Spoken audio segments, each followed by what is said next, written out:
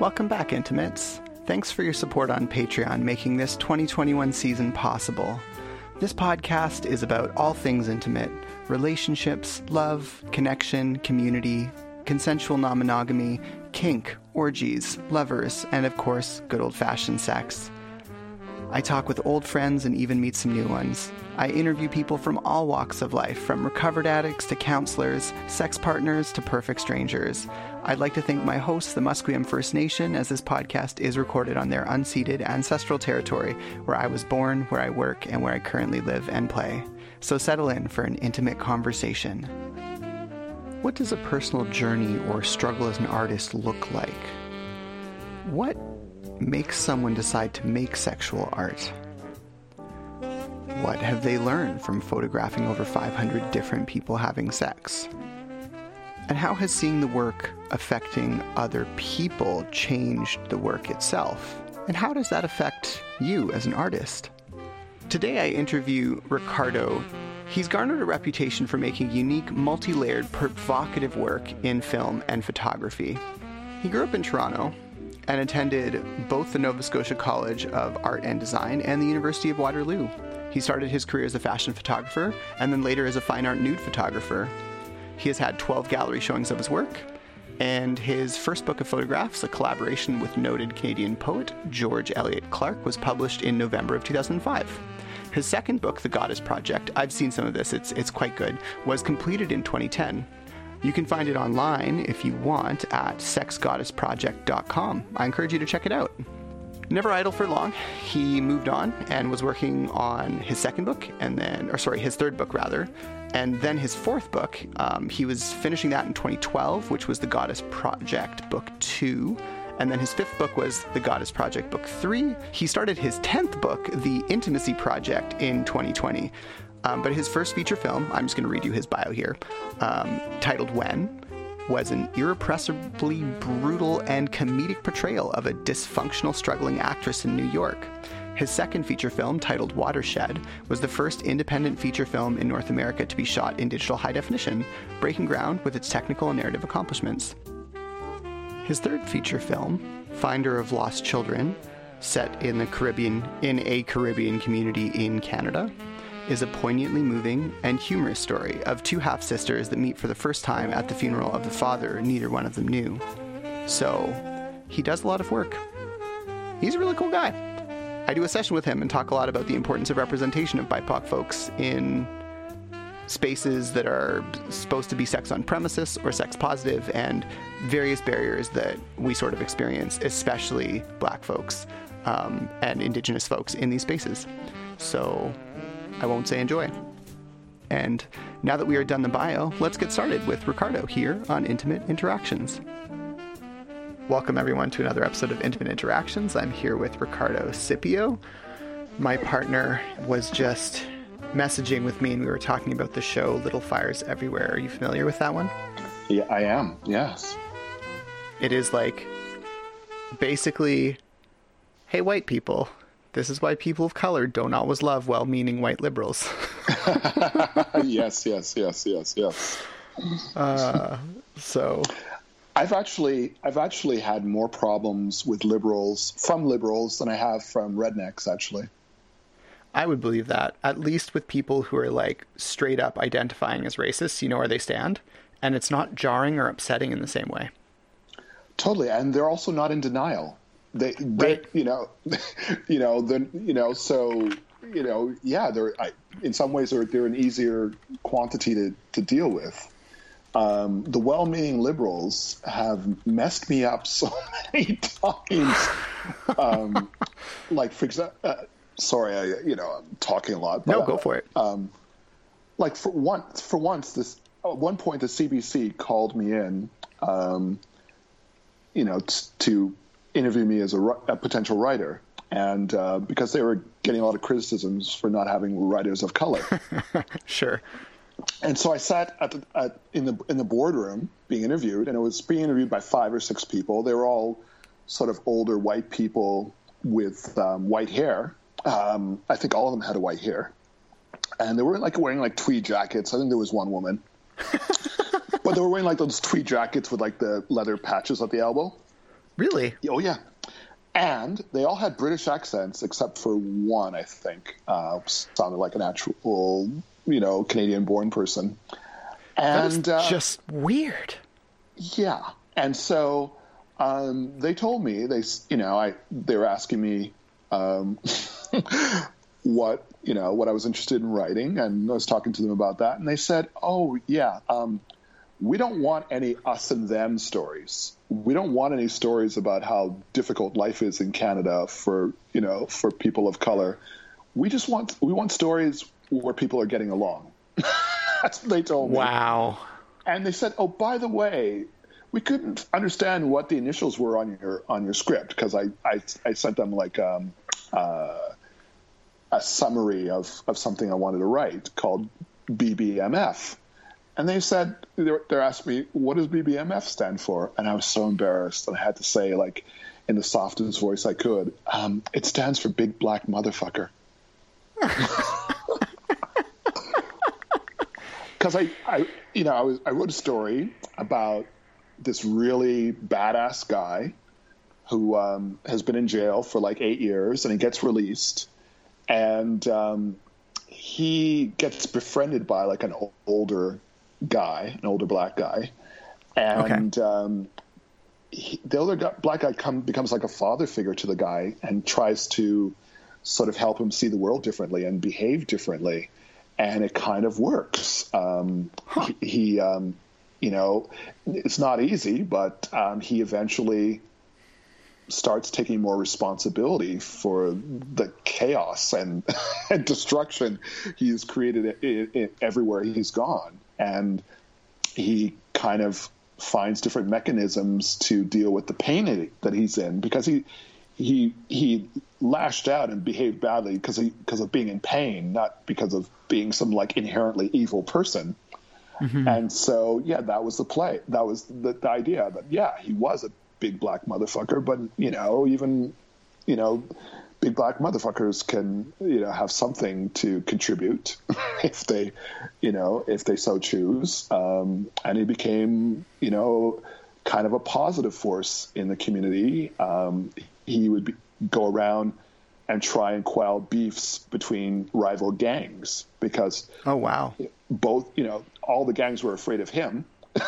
So he was like the perfect sort of ambassador to go around and try and squash beefs before they developed into gunplay. So right. And I was actually going to try and spin it off into a TV series, because I thought it'd be interesting, because in the story there's one of his friends from the old days who doesn't like his transformation, and basically becomes sort of an enemy of his and tries to trip him up and tries to get him, to violate his parole and get sent back to jail. So I thought that, could spin off more into a TV series than just a one-off story.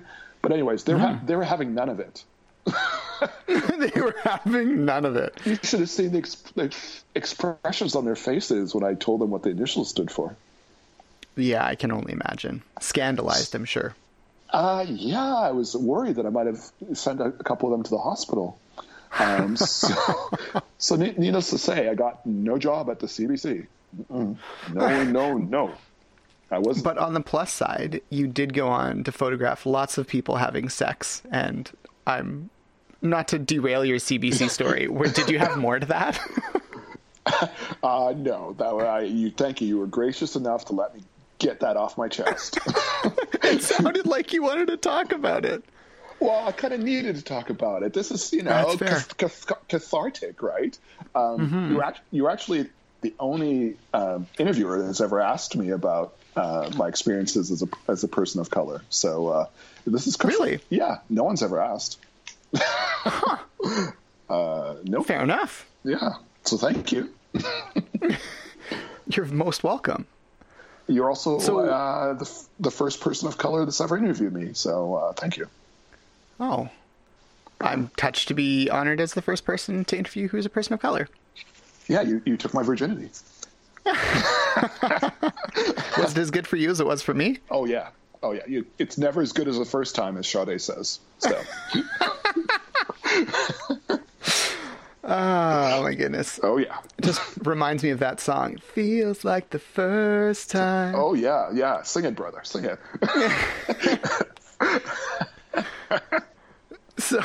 So in terms of, now that we're talking about first times and sex, Yeah. You photographed a lot of people having sex. I think in the questions you sent me, you mentioned it was over 500 people having sex. Yes. What have you learned about sex and people? Oh my God, I could write a book on what I've learned, and I'm still learning all the time. The first thing I learned was that your ability to give and receive pleasure has no relationship to the package you're in. It doesn't matter. Yeah. It doesn't matter how fat you are, how thin you are, how, supposedly beautiful you are or not, or any of that stuff. Just does not matter. I have seen, I photographed people that were well over 300 pounds, and they were throwing it down like there's no tomorrow, and I was so in awe, and I've seen people that were stereotypically the most gorgeous people that society would put that label on, sure, not be able to throw down. So, I mean, so one, definitely has nothing to do with the packaging. And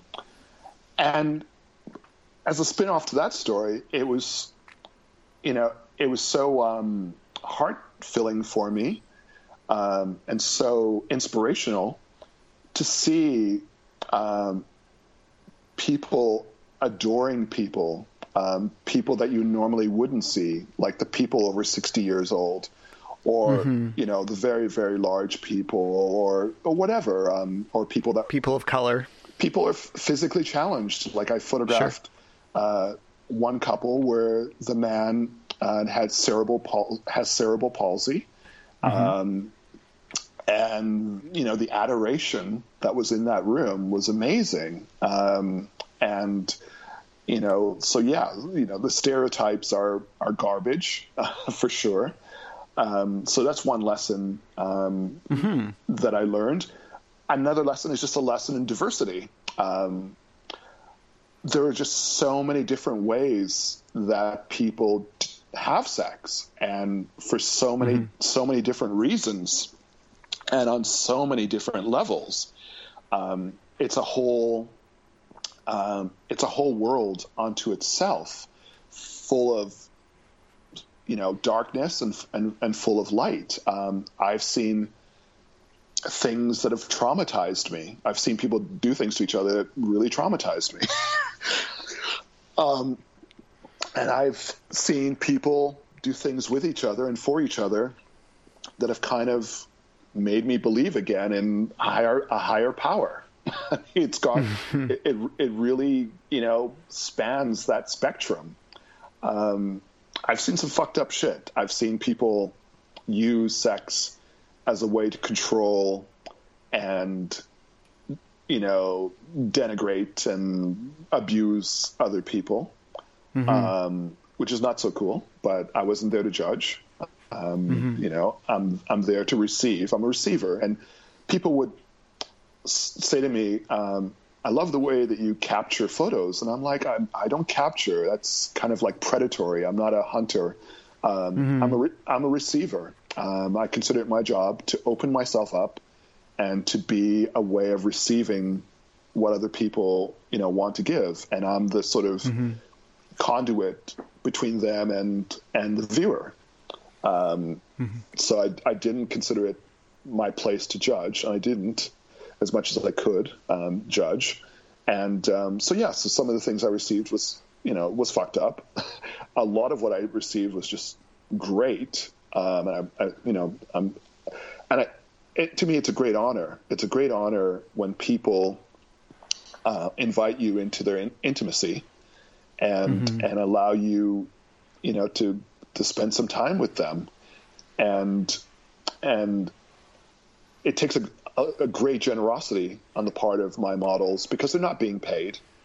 And sure, I mean, they're getting the photos and, there's a great benefit, to being photographed by a good photographer and being able to see yourself in a way, from a perspective that you wouldn't be able to see when you're just sort of taking shots on your iPhone or whatever.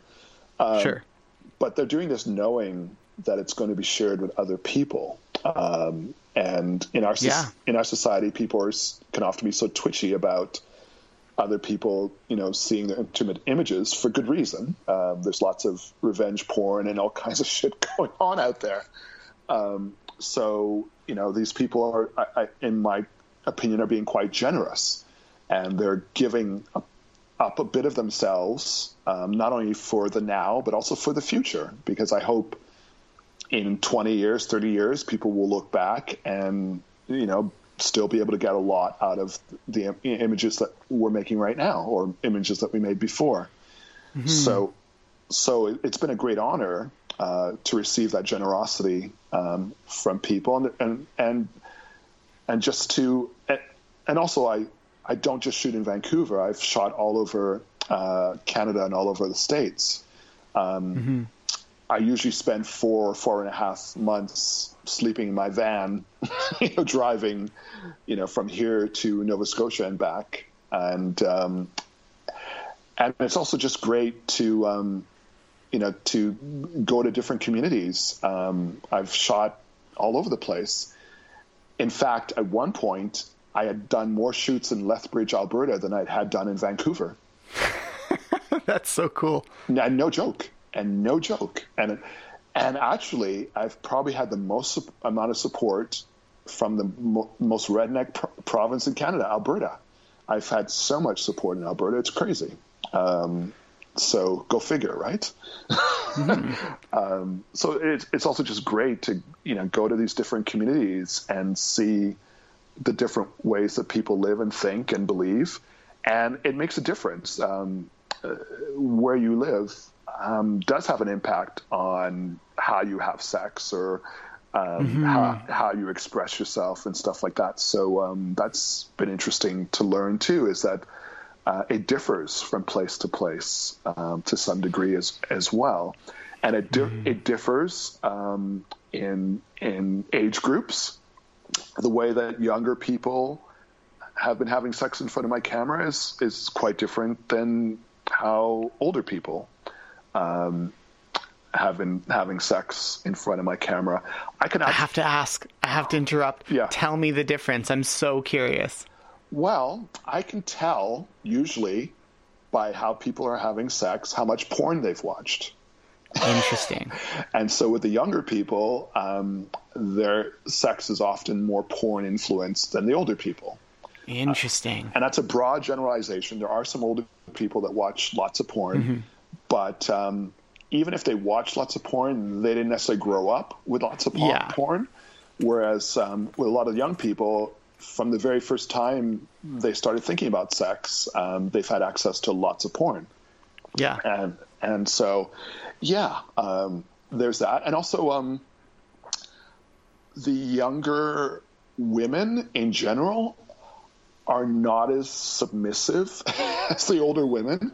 They seem to have more agency and more ownership, and a lot of the younger guys are more willing to switch than the older guys. There wasn't a lot of older guys switching. But so there's a lot more gender fluidity and a lot more queer influence and just beautiful, and a lot more pansexuality and demisexuality and sapiosexuality and all that stuff going on. I think for the younger generations, things have just opened up so much, and especially us getting rid of these archaic gender prisons, right? Where people are more free to be trans and to be pansexual or interstitial or what is that, intersexual, or what is that term? Intersectional, yes. I think that's had a big impact from what I see of younger people. I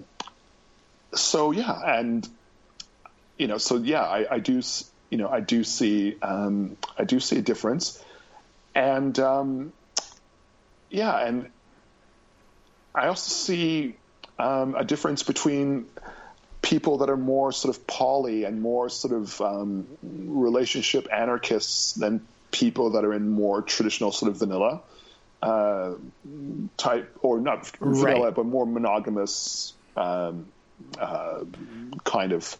Like normative relationships instead of normative. You're thinking more polyamory, like consensual non-monogamy, that family. Yeah. Got it. I see a difference in lovemaking in those two different realities as well. Dish. Okay. I'm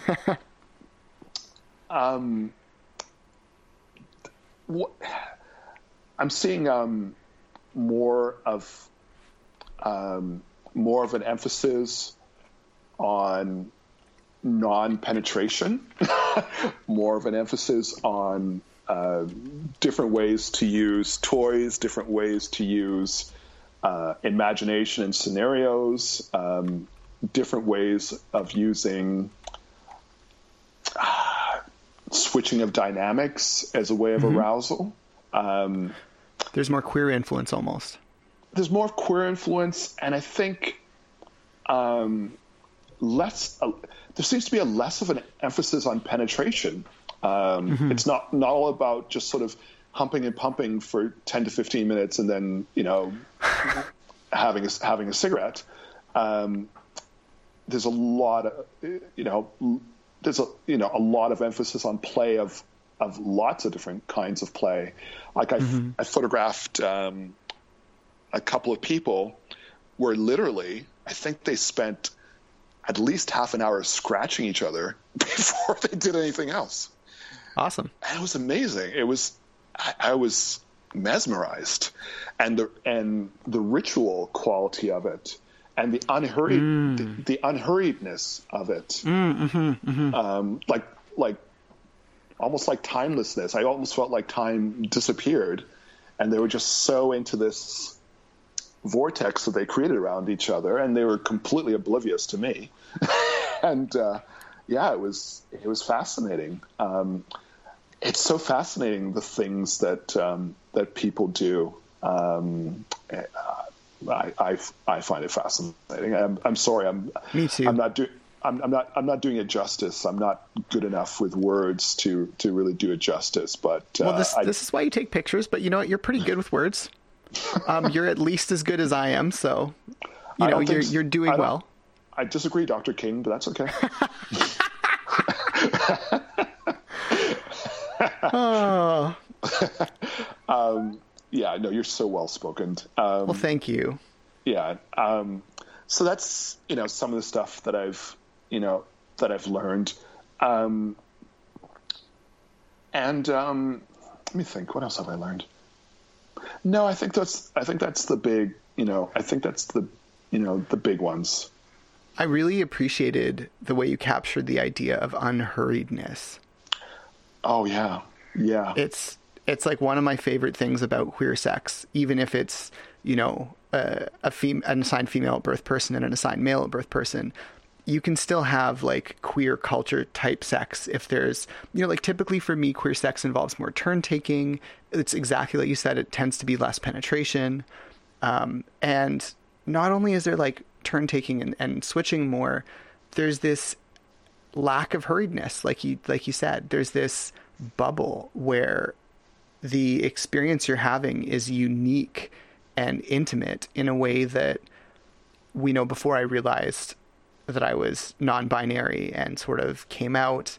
I mean, I've never really fit the mold. Growing up, I never fit the mold. Masculinity never quite worked for me properly, but I'm still not, like I said, like I use they, them pronouns primarily, but I will take he, him pronouns, and I'm not typically too upset about it. It's just, there's something about how much less special heterosexual sex feels somehow.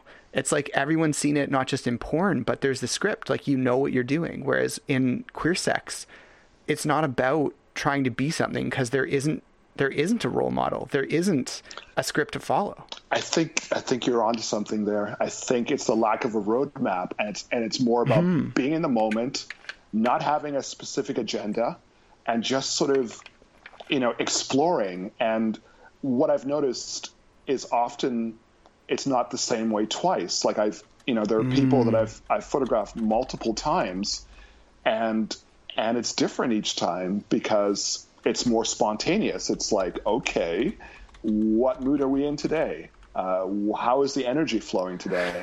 How can we represent that, that energy and all that stuff? And so, and I think that could be a thing. I think that if more people who were in monogamous sort of heterosexual relationships could see more of how other people, queer people and non-binary people make love and have sex and exchange pleasure, I think they would be better off. I really do think that. I've long felt if we taught consent from the perspective of BDSM, where it's very serious and, you could really hurt someone, you could, be ostracized by your community, and you take that into more of the university setting and you just teach good consent practices.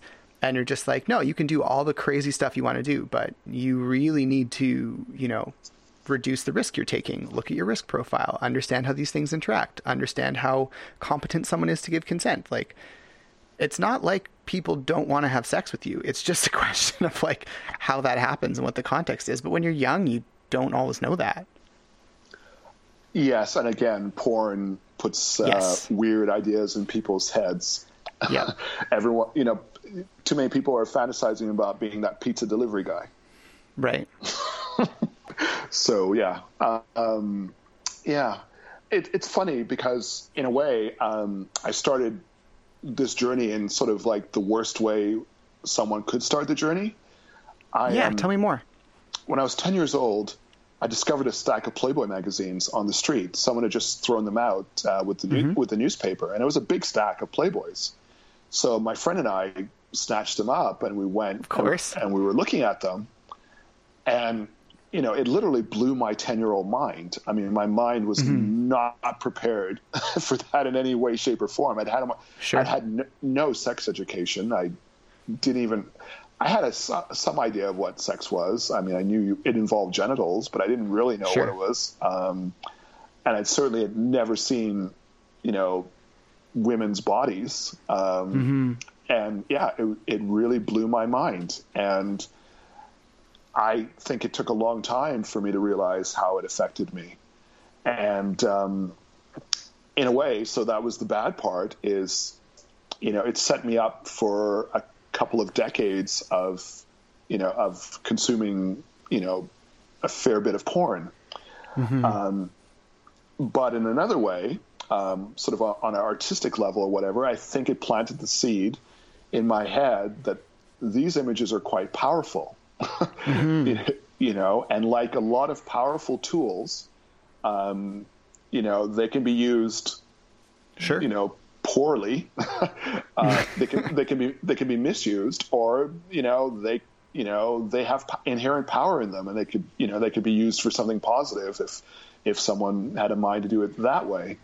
So I think I knew early on that images of nudity and images of sex were quite powerful. And I think it started me with a lifelong sort of relationship with them. And other than watching porn, I really didn't do much with it sort of in my teens, up until my early 20s. And then when I was in art school, my photography professor in art school told us that the only kinds of photographs that were good were landscape photography and street photography, and everything else was crap. Okay. I'm serious. Which is why you photograph sex in the streets and sex in open landscape. Yeah, there you go. So for, a class project, I brought in a nude that I'd taken of a friend of mine. And, he lost his shit. And we had like this 45-minute... Yeah, he lost his shit. And we had a 45-minute screaming match where we just screamed at each other at close range for like over 40 minutes while the rest of the class was totally appalled. And we screamed at each other until we could not speak anymore, and we were both crying. I mean, that's... Wow. Yeah, and I got a I got a did not complete. So I can actually proudly say that that I flunked out of photography school. But anyways, Interesting. Part of that was just rebellion, but part of it was, me wanting to photograph nudes. I mean, to me, the human body is, if not the second most consistent theme in art from the beginning. And coming from an African culture, nude carvings, are, such a big part of the culture. So to me, I was not going to be a street photographer or a landscape photographer. But it also made me realize that not everyone was going to be very supportive of my choice. So from the age of 20 to 25, I was, a fashion photographer and shooting models and all that good stuff. And when I got tired of that and got depressed because all my, friends were dying of AIDS during the AIDS epidemic, I decided to switch to photographing nudes. And that's when I did the nudes of, black men and women in color. And that was great. Always lost money on it. Never made money, but it was great to do. And I was happy doing that. And I was going to continue doing that. And then a couple of things happened that sort of pushed me on the path of photographing sex, but I never wanted to photograph sex. Really? Yeah, I never wanted to, and I avoided it for almost 23 years. Wow! But there became a point where I couldn't avoid it anymore. But I knew that even just doing nudes, you get a lot of backlash from society. You even get in trouble from Facebook. You get in Facebook jail. Sure.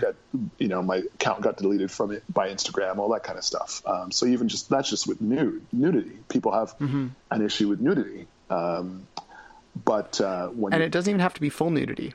No, it doesn't have to be full nudity. There was a campaign, subway campaign in Toronto, I think for Benetton, where they were showing just little partial shots of people's butts, and they had to pull that down. There was such an outcry in Toronto. Really? Oh yeah. Yeah. So I knew it's a problematic area, and I didn't want to really, being a black man in Canada is problematic enough. I didn't want to have a bunch of other problems to deal with. So I was resistant to doing it, but there was one time I was shooting a 70-year-old woman in the forest, from my non-sexual nudes. And during the shoot, just sort of without warning, she started masturbating and gave herself a big orgasm. And I didn't know what to do, so I just kept shooting. And we didn't talk about it afterwards. So I just thought it was a one-off. I just thought, okay, that was weird, but okay. But then shortly after, it happened again with a 53-year-old. And I was like, okay, this is not a one-off. Something's up. So I started, talking to people that I had photographed. And they had said, yeah, dummy, we wanted to express ourselves more sexually and you wouldn't let us. And I'm like, oh, geez, okay. I'm restricting my people and I'm suppressing them. And that's not cool. And I got to sort of get over my hang-ups. And I, was like, because it took me a long time to end my relationship with porn. And I finally got over my habit of watching porn. And the way I got over it is I wanted to date this person. And she asked me if I watched porn, and I said yes, thinking there was nothing wrong with it. And the look on her face and the disgust was really jarring. And I was like, holy shit. And she started telling me about, how, it felt for her, because she had been a sex worker and had, Right. been in porn. And I just never heard anyone talk about it from that perspective before. And Sure. it was really jarring for me. And I was like, okay. And I kind of never felt the same way about porn after that. Sure. And so I didn't want to, get back into the sexual realm. But, I had these models that wanted to express themselves more sexually. Mm-hmm. So I did an experiment. I wasn't ready for sex, but I did a book of people masturbating. And Cool. and it was a good experience. It was very challenging photographically. It's quite different than shooting nudes. So it was good stimulation for me, because after being a photographer for a long time, you want some challenges. You want some, you want to be forced to, to sort of almost be a beginner again. And it was like that. I had to change everything from the ground up. The kind of cameras I used, the kind of lighting I used, the kind of people I photographed, how I interacted with them, everything was different. So it was quite exhilarating. And I talked to my models again, and they said, that was a good experience for them, but it would have been even better if, they were able to work with a partner rather than just be by themselves. Mm-hmm. So I agreed, that the next book I would let people, photograph with partners if they wanted to. And that's how everything sort of morphed into this Sex Goddess project. Right. Yeah. So that's how it happened. And it all started from finding that stack of Playboys when I was 10. My life probably would have been very different had I not found that stack of Playboys. Interesting. Yeah. I remember when I was probably about 12, that there was a boy who'd gotten a Playboy, from his father, presumably, or somewhere, had just scavenged one. And we rode our bikes around and just would stop and look at this Playboy and just look at all the different pages. And then if anyone got too close to where we were, we would panic and then throw it in someone's backpack and ride off on our bikes. It was really hilarious. We were in grade 7. And how did it feel, or what did it do to you? It did feel weird. There was something about seeing an adult's, sexual body when, you're just sort of coming into this formative time where you're trying to sort of put together what is sex and what is so desirable about bodies, be they, male or female. What is desirable about me? What is desirable about other people that I might want to explore? Those are complicated. You just know that you're being pressured heavily to be heterosexual and pressured heavily to want, women's bodies and to commodify them and objectify them. Yeah. Yeah. For me, being the nerd that I am, I also read all the articles. Well, of course. and the stories and articles were worse. There are all these stories about, back in those days, I called them stewardesses, just basically having sex with anyone and just all this easy sex and, threesomes and a lot of anal sex and just a lot of stuff that for 10 years old, this was like, whoa, what the hell? Yeah, no, I can see that. I didn't read any of the articles. And when I started reading one of them, I was very uncomfortable and stopped. See, you're smarter than I am. I don't know about that, but yeah. I definitely made a better decision in that moment, probably. Yes, you sure did. It's funny because as an adult now, I'm like, threesomes, anal sex, go on. Yeah. It's but as a kid. Yeah.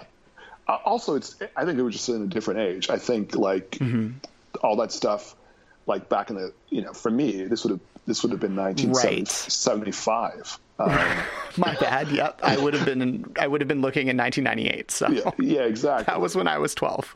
Yeah. Thanks for making me feel old. Yeah. I'm sorry. Just remember, I'm your elder, so treat me with respect. Okay. Always. Okay. As long as we're clear on that. So yeah, I mean,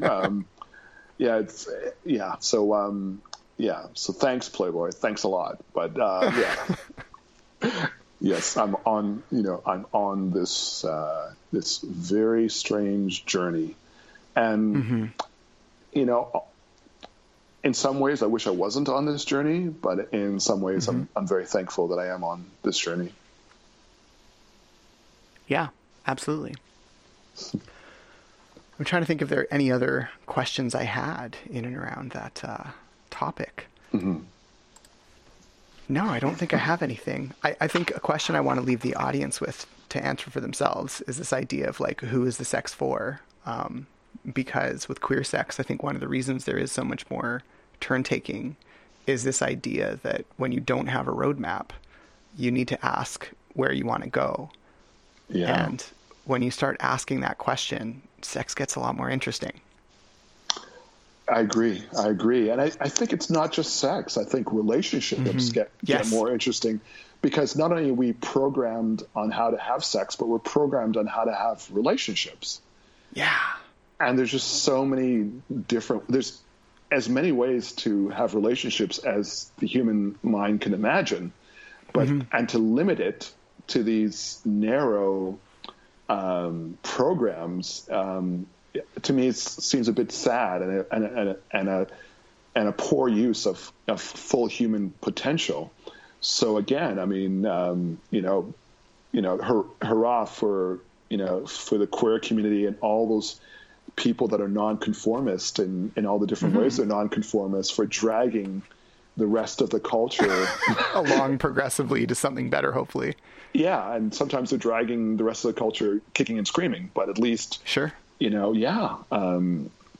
So again, talking about the future, I look towards a happier future where we are much more fluid and open-minded, not only about sex, but just how we relate to each other and what kind of relationships, we have, and also just not to get locked into a relationship, because just because a relationship starts one way doesn't mean it's always going to be that way. We should be fluid through, this is just my opinion. We should be fluid throughout the life of a relationship.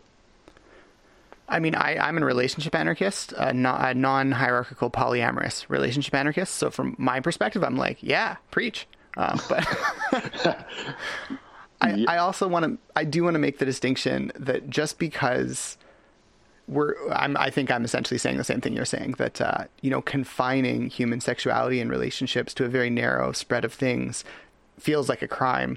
Just because we're introducing all these new things doesn't mean you're not allowed to go and have missionary sex, heterosexual penis and vagina. You can go do that. Like, that's fine. Like, I'm not saying people shouldn't do that. I'm just saying that having a wider breadth of options benefits everybody. Well, I think, if we equate it to food, if all we thought we could eat were like hamburgers and French fries and cheesecake and just some like really sort of, limited regular menu, and we didn't, explore things like tofu and tempeh and, whatever, pad thai or sure, Indian dosas or curries or like. Oh yeah, dosa is a good example. You just made me hungry. Dosa Factory, here I come. It's delicious. Oh yeah, that's my people's food. That's the Tamil from the south. Oh yeah, it's delicious. And Mondays is 2 for 1. I'm doing a commercial for for House of Dosas. Mondays, 2 for 1 dosas. House of Dosas is pretty good. Yeah, it's very good. And the Dosa Factory is good too. I don't mean to leave them out, but yeah, I mean, sure. We should feel like we have access to a full menu of options, and that is the better future. And sure. I'm happy to see that we're progressing towards it. And some people will eat fries every day, and that's cool. It's just that having all these other options means occasionally you can go and have, Tom Kha Gai and be like, this is delicious. Totally. To each their own. Yeah. To each their own. To each their own. And some people want hot and sour soup every day. Okay. Exactly. Yeah. The food example is a fun one. I appreciate that. I always love giving food examples because, who doesn't like food? It's true. And diversity of food. I think that's so human. That is so human. Although I do know someone that has chicken strips and pizza almost every day. Wow. I mean, those are delicious foods. But every day. Yep. Every day. That's a lot of chicken strips. Oh, yeah. Oh yeah, that's a And chicken. Do they at least do they have dipping sauces? Yes. Ranch dressing dipping sauce. Every time? Or do they change it up? No, every time. Blah, I can't do it. not to yuck their yum, because that was yucking their yum, but I'm like... Oh, come on, Victor. Where's your tolerance? Tolerance? Why can't I include the ranch dressing lovers? Be inclusive. Be inclusive. Don't be a hater. Don't be a hater. Love that ranch. Love it. I'm going to get canceled on social media by the ranch lobby. Oh yeah. You're in trouble. Me too. We're both Kraft is coming for us. We're in trouble. Oh my goodness. We're in trouble. But, that's okay. We can out them as the smoking company they are. Exactly. And, the DOSA people might pay for it. might pay our legal bills. So it might be okay. I appreciate that. I appreciate that. Yeah. We'll turn to House of Dosas. They'll save us. Yes, exactly. They'll save us all. I mean, I think that's one of the best. I think Dosas is one of the best hope for humanity. I like that. I appreciate that. It can be used as a great food if you leave it until it gets hard and old. You can use it as a cudgel. Oh, yeah. So many uses. So many uses, for sure. Yes. Well, thank you so much for your time. It's always lovely to talk to you, Ricardo. Oh, it's great talking to you, and thank you very much. This has been great. So how did you like it, Intimates? Discuss your ideas with the community at facebook.com/IntimateVictor. You can tweet me at IntimateVictor. You can follow me on Instagram at IntimateVictor. Pretty easy, right? If you can spare the cost of a cup of coffee to help the show keep going, head to patreon.com/VictorSalmon. We hugely appreciate your help to continue making intimate conversations for you and yours. If not, you can always help other intimacy nerds find the podcast by leaving us a good review anywhere online, especially iTunes. The opening music is On Hold for You, made of algorithmically generated notes and chords and played by an AI saxophonist. This closing music is Gymnopédie No. 1 by Eric Satie. Both are provided royalty-free courtesy of Kevin MacLeod at Incompetech.com. Thanks so much for your time, and may your most important relationships be filled with intimate interactions. Be well.